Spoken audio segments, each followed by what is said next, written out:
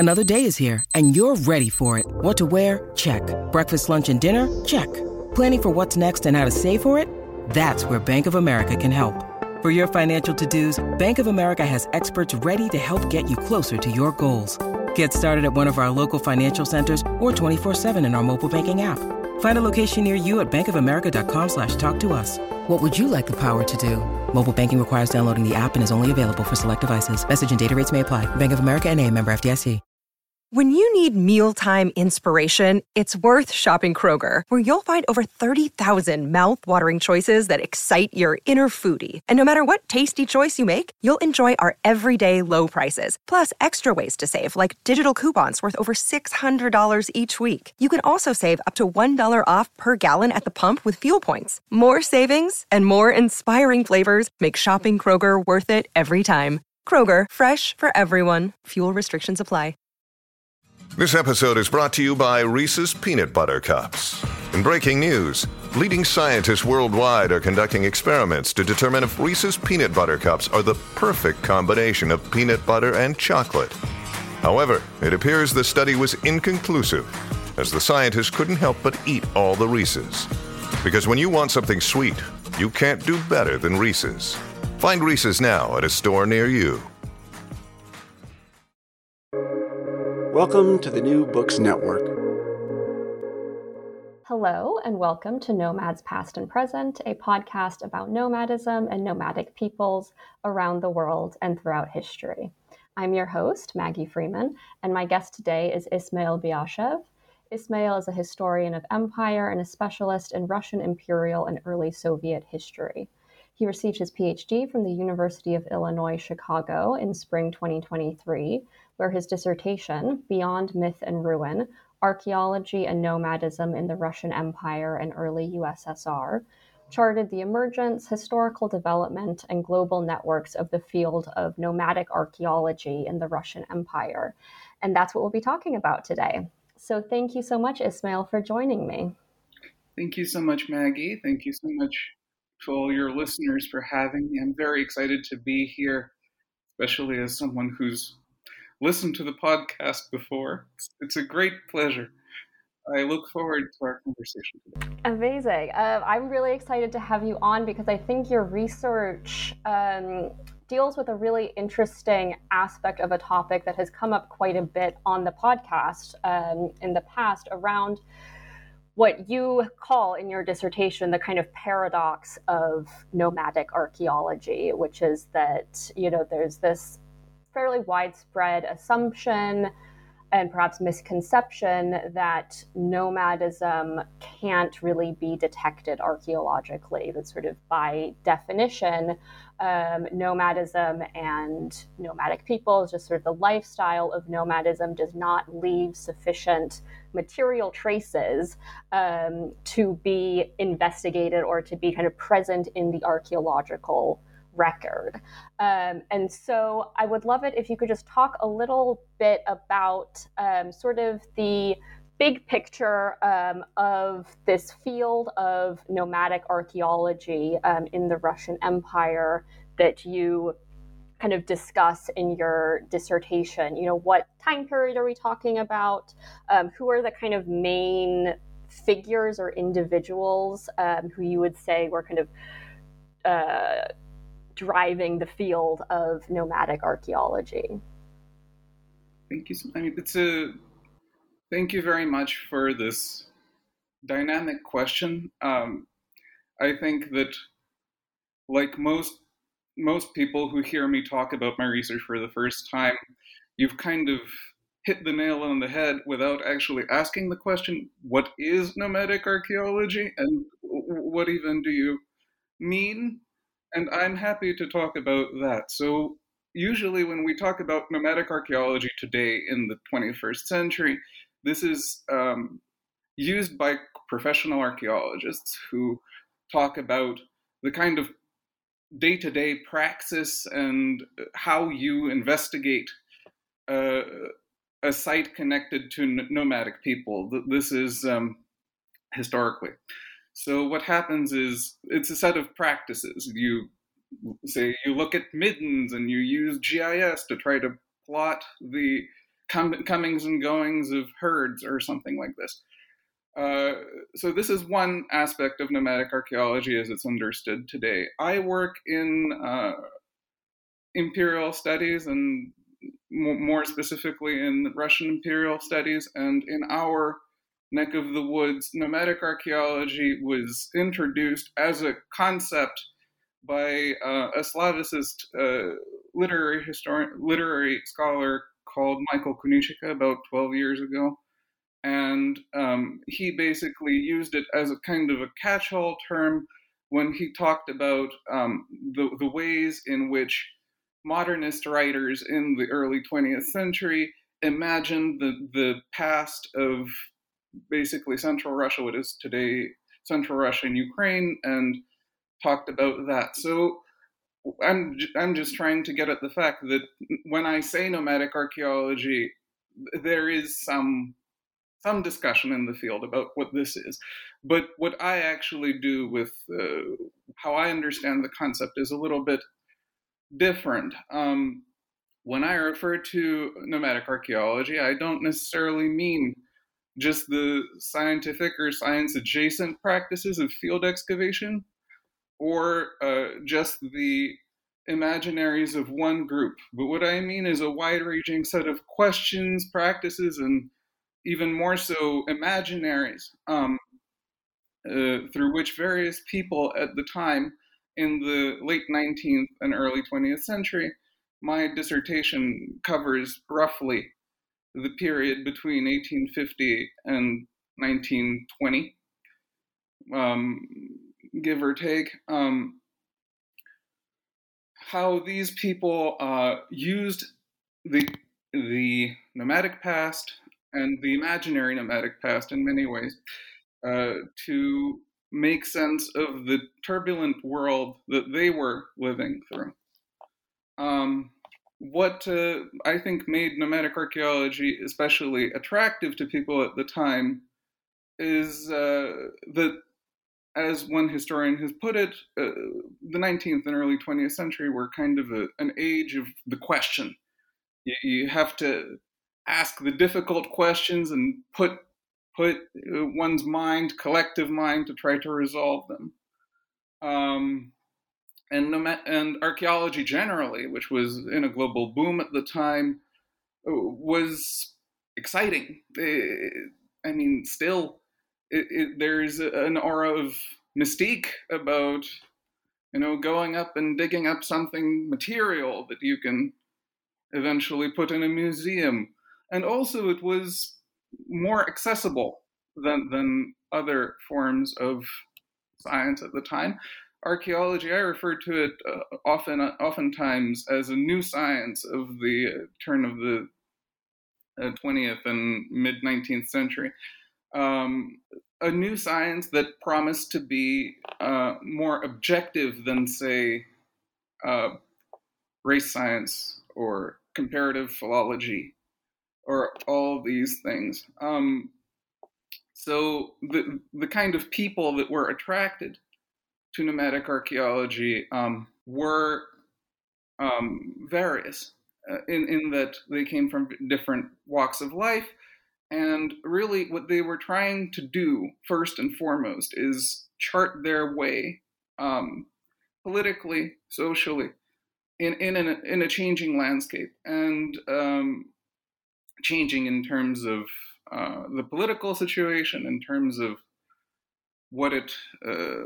how they understood the place of Russia and themselves in an era when empire was first ascendant and then descendant as a political formation, right? And they were trying to answer these questions through a material, through a kind of material understanding, through a material object, right? So I hope that's a good start.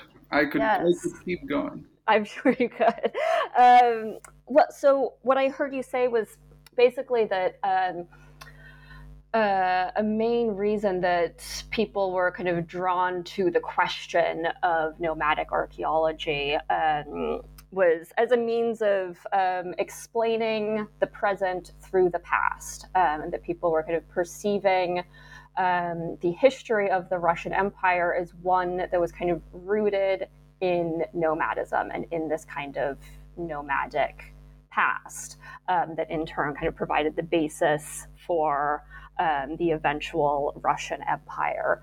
So I guess I'm curious about I'm curious how people exploring these questions or coming to these conclusions, how they were defining nomadism. How did they what did they understand that to be and to mean and to look like? And in turn, how did that seem to kind of refract onto the present? What aspects of sort of contemporary Russian identity were positioned against this sort of perceived nomadic past? Does that question make sense? Absolutely, it makes perfect sense, and I'm happy to answer. I think that one of the things that you just mentioned, yes, nomadic archaeology was used to look at the past and the present, but also very much the future, right? Because the part of the paradox of nomadic archaeology, not only is it that nomads seemingly can't leave a trace, but then they do, right? But also that nomads, seemingly you can't study them archaeologically because they're right there, right? In the 19th century, in the early 20th century, very much in the Soviet period, nomads remained kind of a fixture of contemporary reality. So, as one might imagine, there was a lot of pushback, especially in the early 20th century, when people were trying to study the past of the archaeological past of people who were very much making claims about being there in the present and looking towards a common future together. So, what is your bigger question was about how does one come during this time to define an archaeological site? And this was really one of the questions that really drove my research from the beginning. I think that had you asked me this question 2-3 years ago, I might not be able to tell you that there even was such a thing as nomadic archaeology.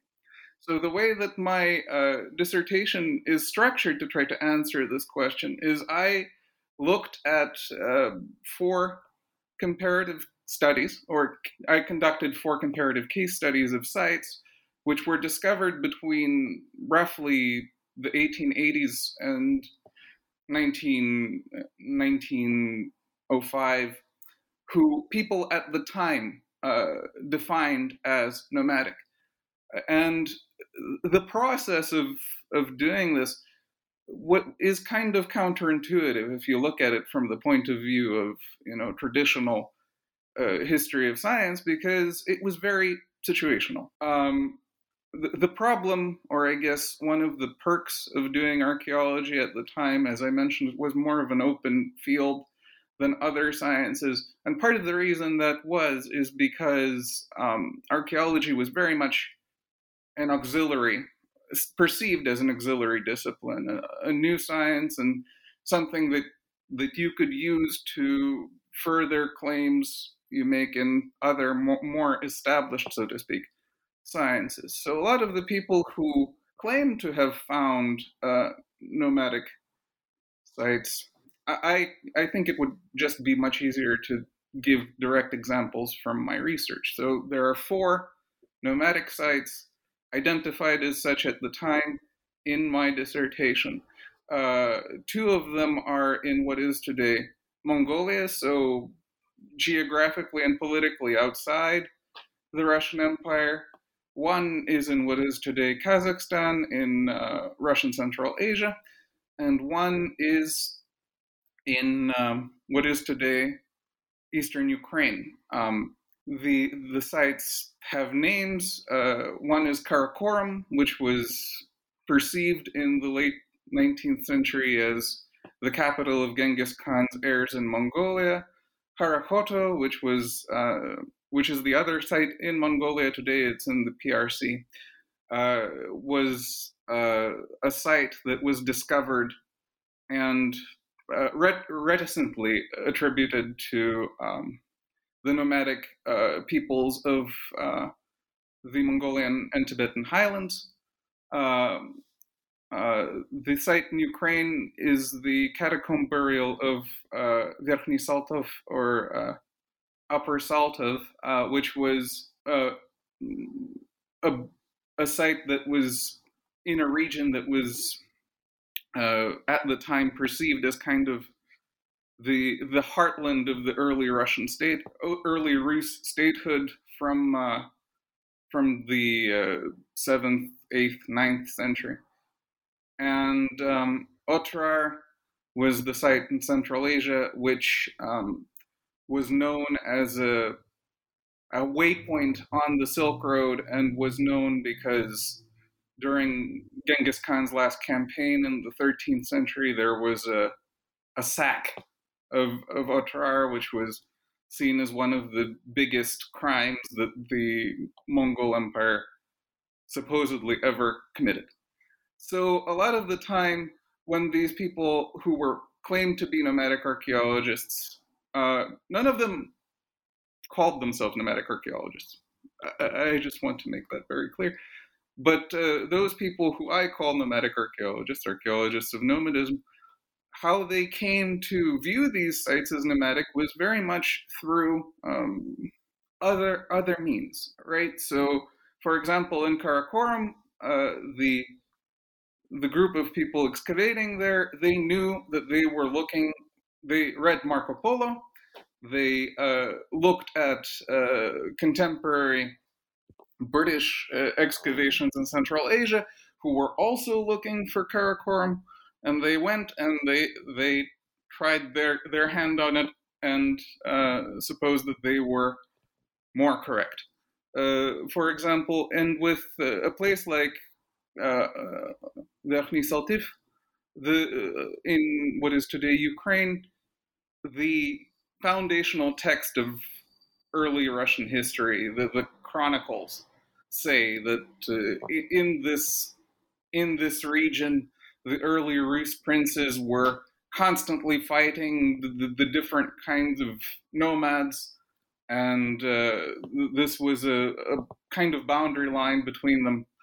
So sometimes they came already looking for traces of nomadic people. And so, okay, I have a lot of questions in sort of as a result of what you just said, so I'm going to try to organize them a little bit. But my first question is, because you mentioned at the beginning of your answer that, this question of nomadic archaeology was a way of understanding and looking to not only the past, but also to the future.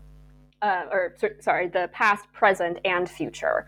And so I'm curious if, when these people were sort of imagining nomadism and the nomadic past, were they doing so along a kind of, Ibn Khaldunian sort of civilizational cycle, which posits that, all great empires sort of begin with nomadism and then become settled and then are able to kind of create, cities and, achieve kind of great cultures and cultural output and things like that. But then that level of cultural production will eventually kind of lead to a state of overindulgence, decay, and then people fall sort of into this state of like laziness, and then those people will be conquered by another nomadic civilization from the outside,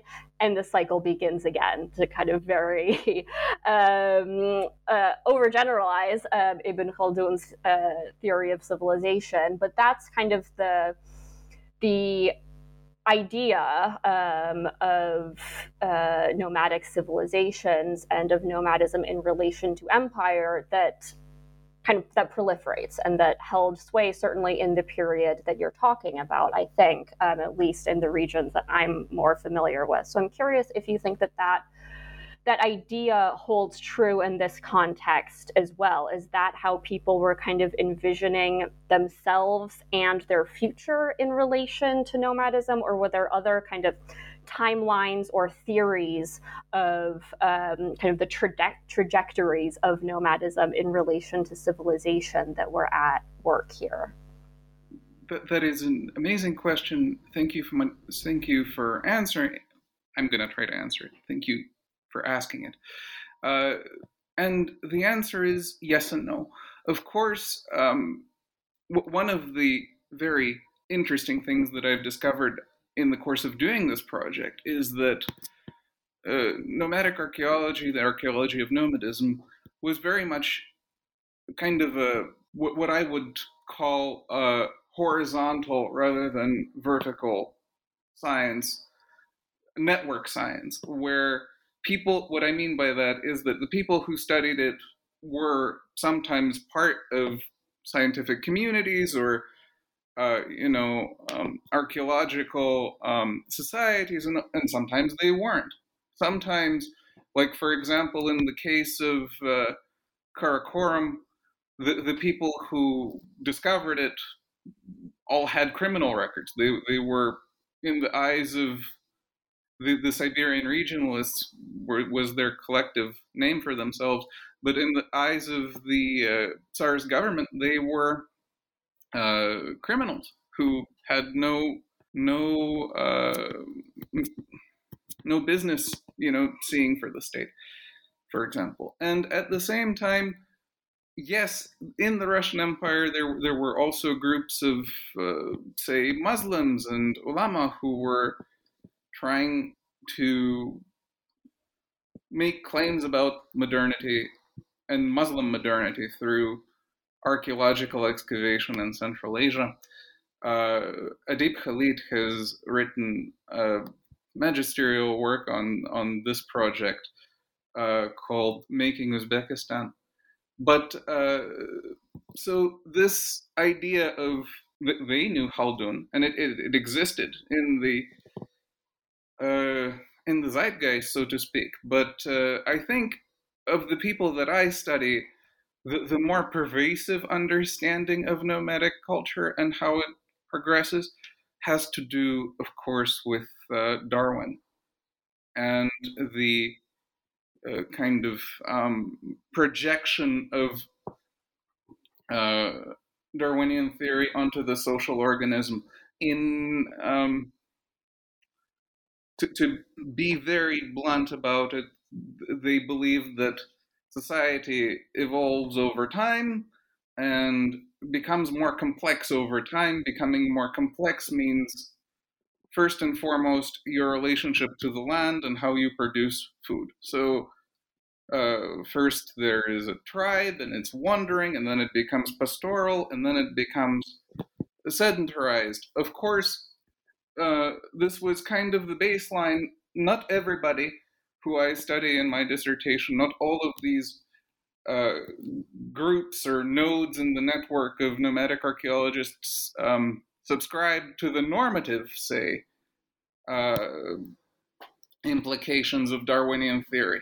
But they did hold it as one of the basic tenets to help explain how nomadic society functions.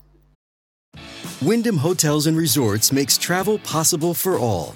Whether it's the long haulers looking for a great cup of coffee, a roomier rest for the on-a-whim road trippers, or a place to make summer memories with the whole family.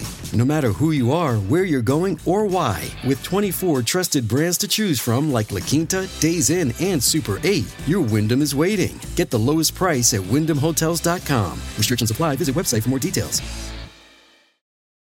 Look, Bumble knows you're exhausted by dating. All the, must not take yourself too seriously, and 6'1" since that matters, and what do I even say other than, hey? Well, that's why they're introducing an all-new Bumble, with exciting features to make compatibility easier, starting the chat better, and dating safer. They've changed, so you don't have to. Download the new Bumble now. And so just sort of going off of what you've been talking about the kind of science of nomadic archaeology and the extent to which some of the main figures involved in it were or were not, strictly speaking, scientists. You mentioned the other sources that these archaeologists were drawing on in the pursuit of their excavations. So you brought up Marco Polo, the excavation reports of other archaeologists. So I'm just curious, what other sources, especially textual sources, around nomadism and the nomadic past in this region, in Central Asia and the Russian Empire, were available at this time and were actually being used by these archaeologists. Were their excavations kind of beginning with a textual source, like Marco Polo mentioned specific sites associated with the Mongol Empire? Were they reading, Marco Polo and then sort of going out and seeking specific sites that were mentioned in his writings or in the writings of other geographers or historians? Or how were these, I guess my question is, how were the specific sites, the sites that you mentioned, that you use as case studies in your dissertation, how were they identified as sites of interest, basically? Thank you for your question. I think that, yes, there's, of course, the elements that they were,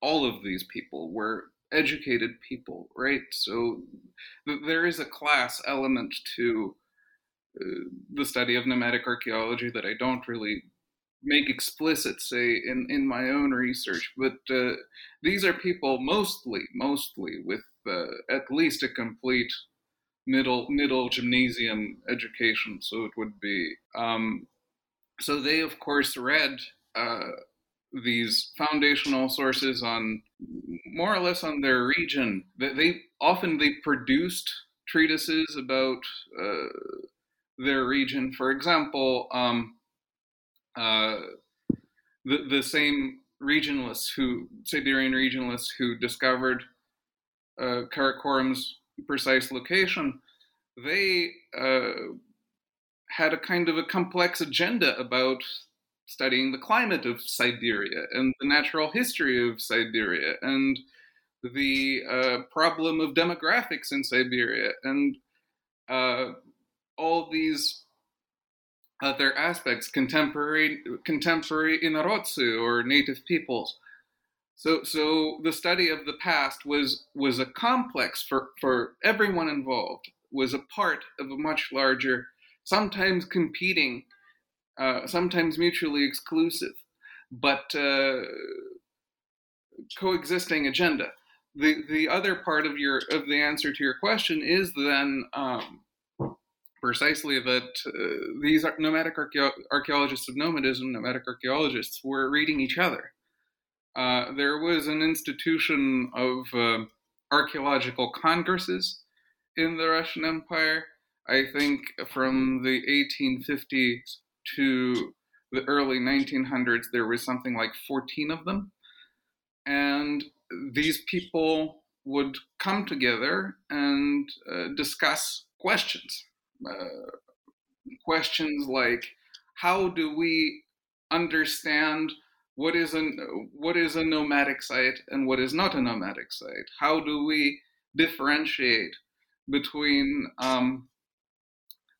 nomadic burials and non-nomadic burials, right? Suppose one of the commonalities that they all kind of shared is that they understood, like Michael Kunichika says, the scholar I mentioned initially, that there were certain features of the landscape that could be associated with nomads. Precisely the burial mound, or kurgan, for example, right? That was a great indicator that nomads were supposedly here at one point. So they would read each other, and they would congregate and ask questions and try to horizontally, again, exchange knowledge about this. It was very much an ongoing process. Nomadic archaeology at the time was understood as a science which was in the very early gestational stages of gathering information, and a lot of it, at least publicly facing, they said, we're going to gather knowledge now, or gather information now, gather data now, and then make claims about it later. Of course, in practice, that is not what happened. But part of the pursuit of, say, scientific objectivity for a lot of the actors that I study was to claim kind of an analytical distance at the time that they were actually practicing. And so you mentioned, that these excavations were, of course, not without kind of not divorced from a larger political context. And certainly it seems to me that they, especially excavations in Siberia and sort of on what's imagined as being the fringes or the periphery of the Russian Empire, certainly it seems to be the case that these excavations were part of the Russian Empire's kind of colonial expansion. So I guess I'm just curious if you can talk a little bit about that, about how these projects and this sort of formation of a discourse around nomadism, this kind of perceived nomadic past, how that relates to the colonial expansionist nature of the Russian Empire, which I know that kind of the relationship of the Russian Empire to colonialism, I think, is a bit of a fraught, and very complicated question. And I think it's a question that, as someone who's not a Russian specialist, I almost kind of don't quite have the vocabulary to ask that question and to really articulate what colonialism meant and looked like within the context of the Russian Empire, especially in this period. So I'm kind of hoping that you can do that a little bit for me and for listeners, is to try to articulate a little bit how these projects served a colonizing mission, and then perhaps on the other hand, how which you mentioned at the very beginning of our conversation as well, how some of the contemporary nomadic peoples who were involved with these projects in some way, how they might have, exhibited resistance to or participated in Russia's colonial expansion through these projects as well. So I know that's a complicated question, but I'm certain you're up to the challenge. So I'm just going to throw it out there and let you respond. It's a very big question, and I'm so happy that you asked it, because in talking through it, we can kind of flush out a little bit of the nuance of the situation on the ground of nomadic archaeology. You are absolutely right that there for some of the actors involved, there was a colonialist tinge to what they were doing. For example, the discovery of the expedition that discovered Harahoto in 1907 was planned, for example, as kind of a direct response to what was going in the Russian Empire, what was going on in the Russian Empire at the time, specifically in regards to the situation on the Russian Far East, where Russia had recently lost the Russo-Japanese War, completely having not planned to do it. Right, they planned to win and reaffirm the power, say, of Russia as a modern power in Asia and in the world, but then they lost. So there were people who, in the early 20th century, said explicitly, we need to go back to Mongolia and, reassert the primacy of Russia in the region, because the French are doing it, the French are doing it, and the British are doing it, and we're falling behind.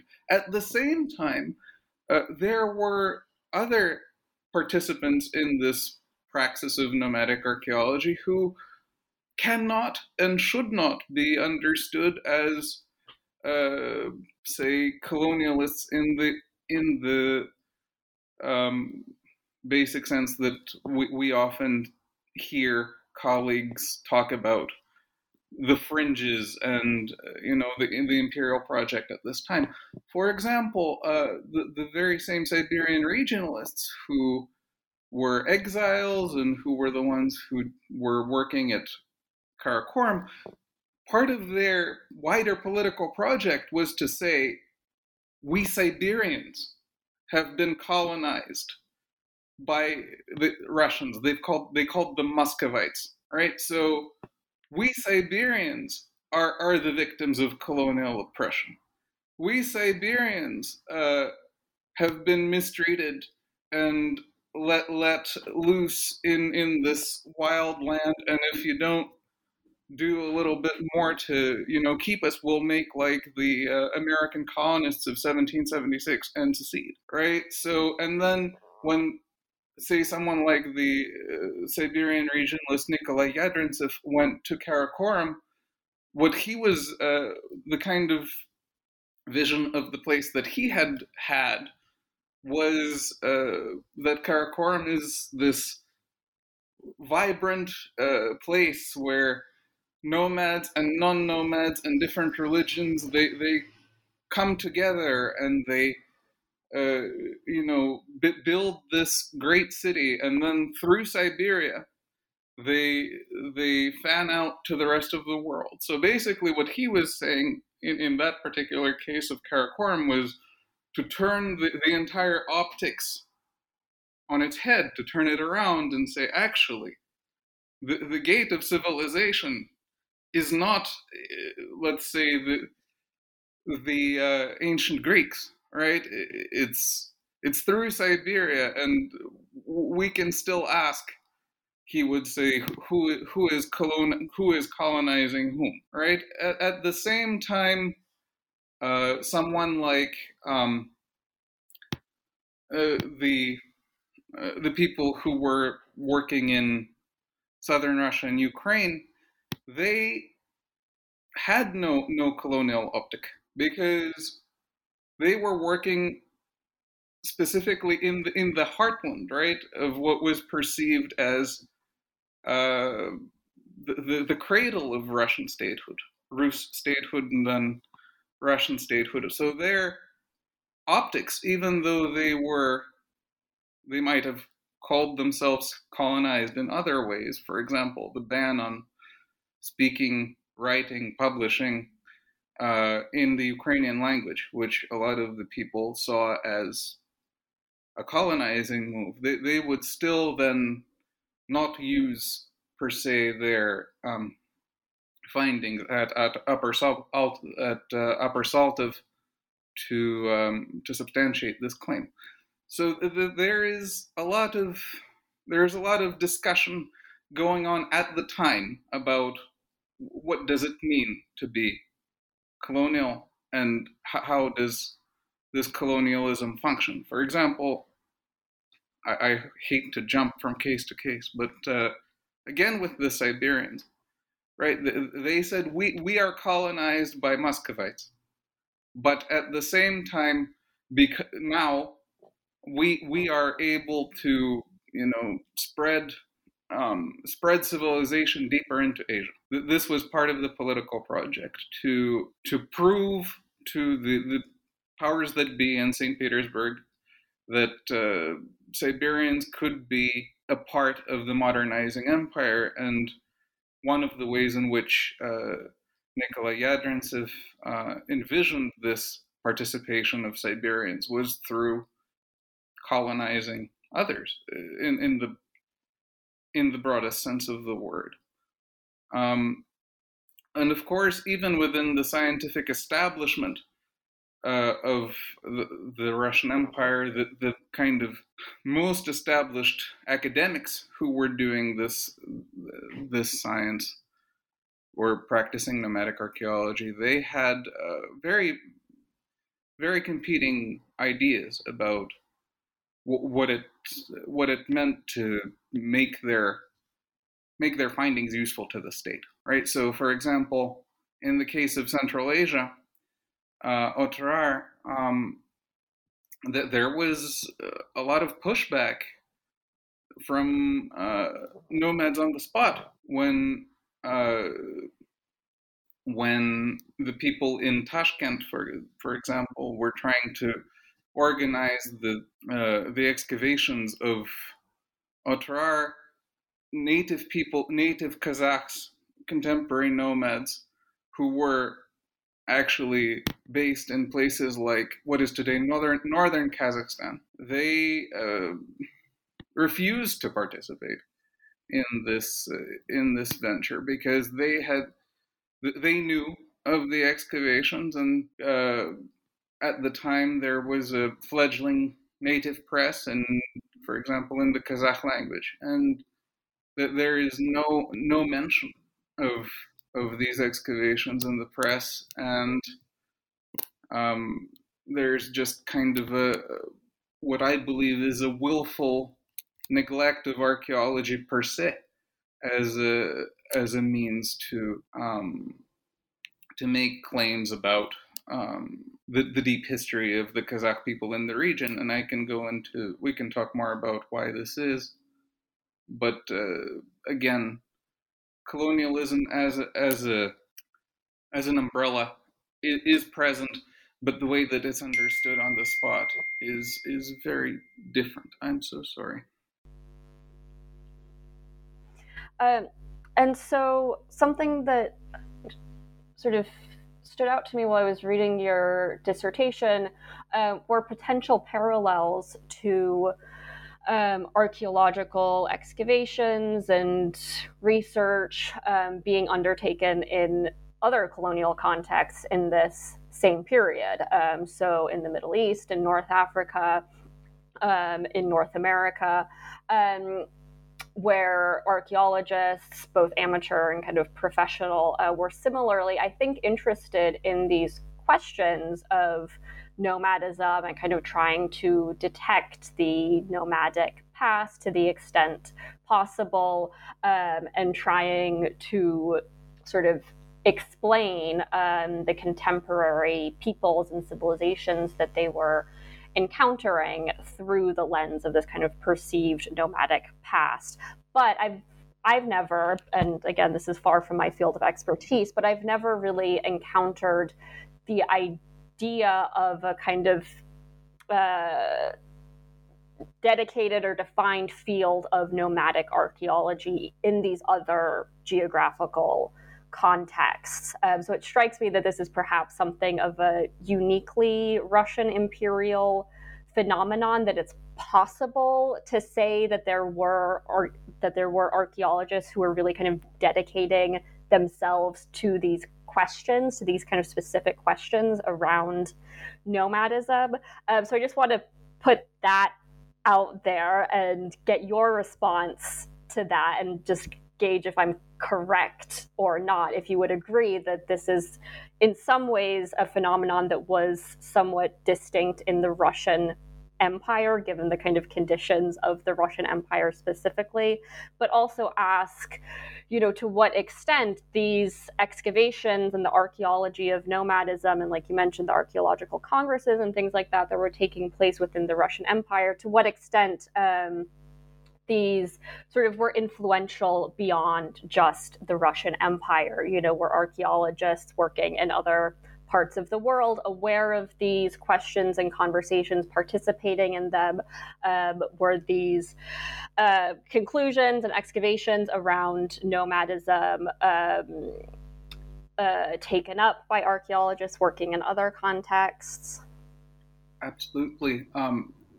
This is a wonderful question, and I think this is a wonderful time for me to kind of clarify and reassert for the benefit of those listening at home that the people that I call nomadic archaeologists seldom, if ever, even called themselves archaeologists, let alone nomadic archaeologists. Right, and this is part of the nuance of the field as I see it, is that it's kind of not there, but it is. Right, the people who I study would not go and say, I am a specialist on nomadism. They would say something like, I am a historian of early Russia, and one of the issues that interests me in early Russia is, are we Greeks or are we not Greeks? Right?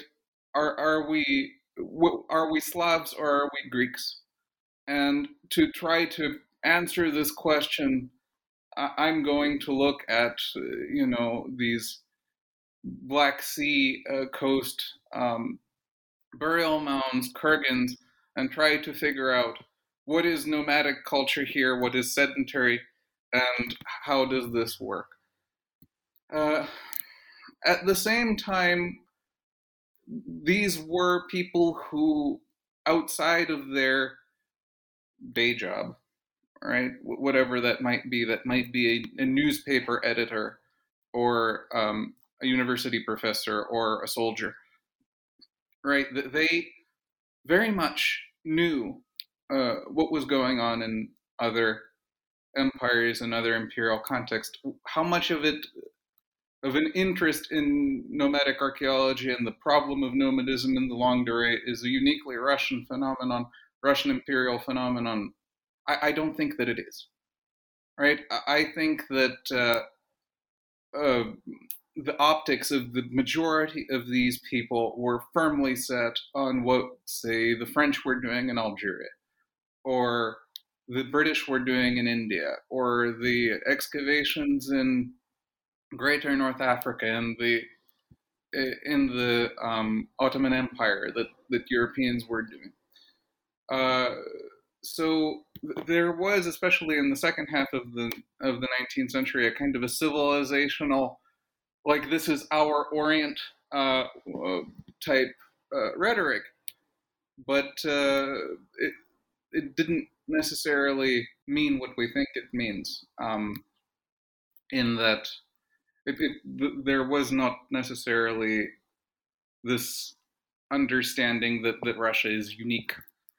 And just in terms of connections, the archaeological congresses and the people who I study, they had a vast network of international connections in the imperial period, most closely with places like the Austrian Habsburg Empire, especially the provinces of inhabited of what they understood as Slavic provinces, so today's Western Ukraine, Czechia, Slovakia, right? And they were very much talking about that.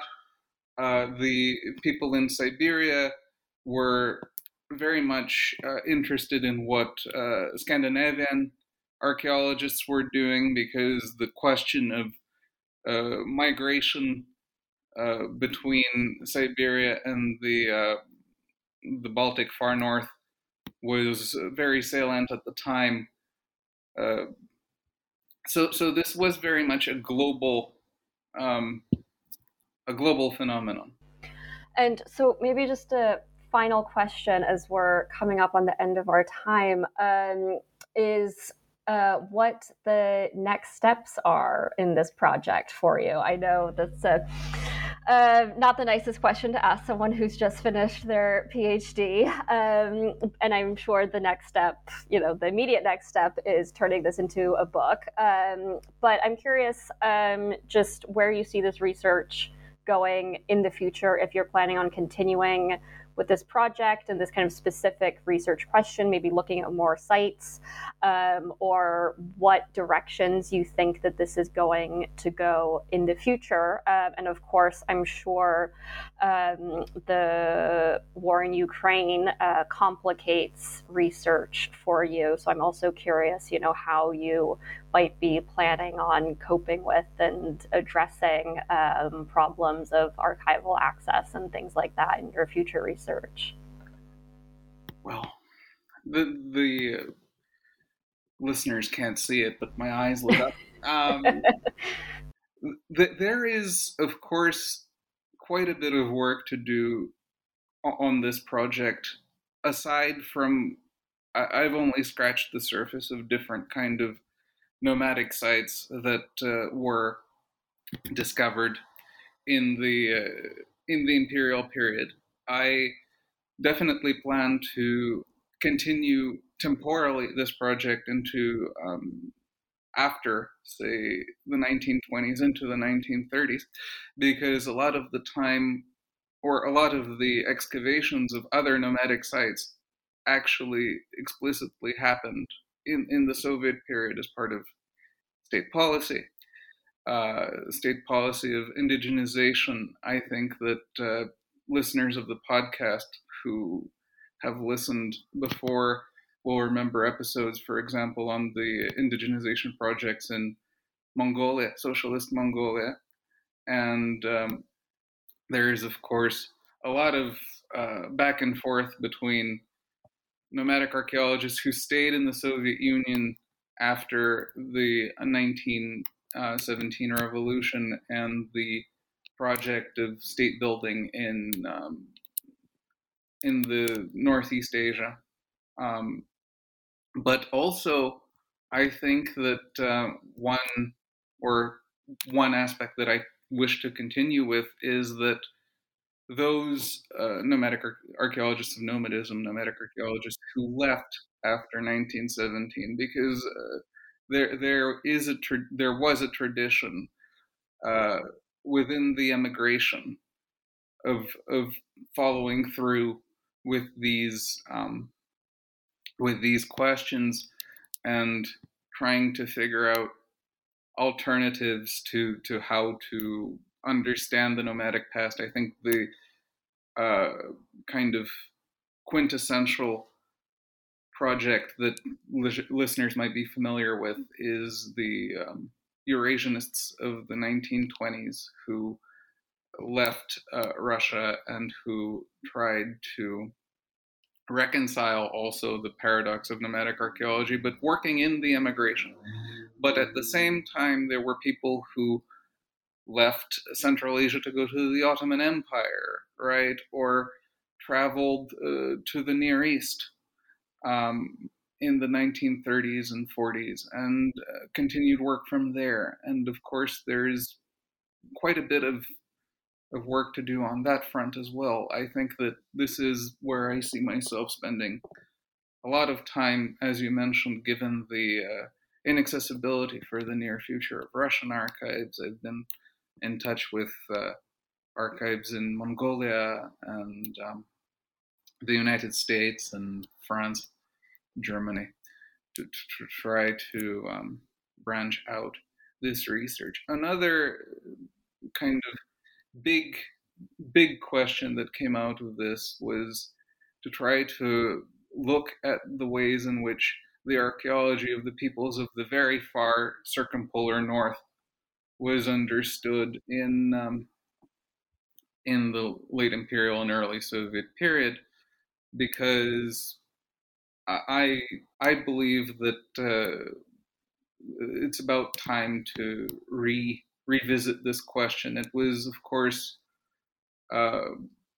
posited about 30 years ago in the landmark study by Yuri Sloskin, the Arctic Mirrors, small peoples of the North. But I think that in light of what I've discovered through my own research, there might be more that is to be said about the nomads of the North. Fantastic. That sounds fascinating. Yeah, I think if we had more time, it would have been really interesting to talk a little bit more about the Soviet context and sort of what happens in the field of nomadic archaeology with the transition from the Russian Empire to the USSR, and how discourses and the sort of political ideologies around nomadism change against the backdrop of that transition. But hopefully in a couple of years, maybe you can come back for a part 2 and you'll have a lot more to tell us about the archaeology of nomadism during the 1920s and 30s in the USSR. But thank you so much for coming on to talk to me about your research. I think this topic is so fascinating, and I'm looking forward to reading more of your work around this topic in the future. Thanks so much for having me, and I'm excited to come back if you and your listeners would have me. Thank you so much, everybody.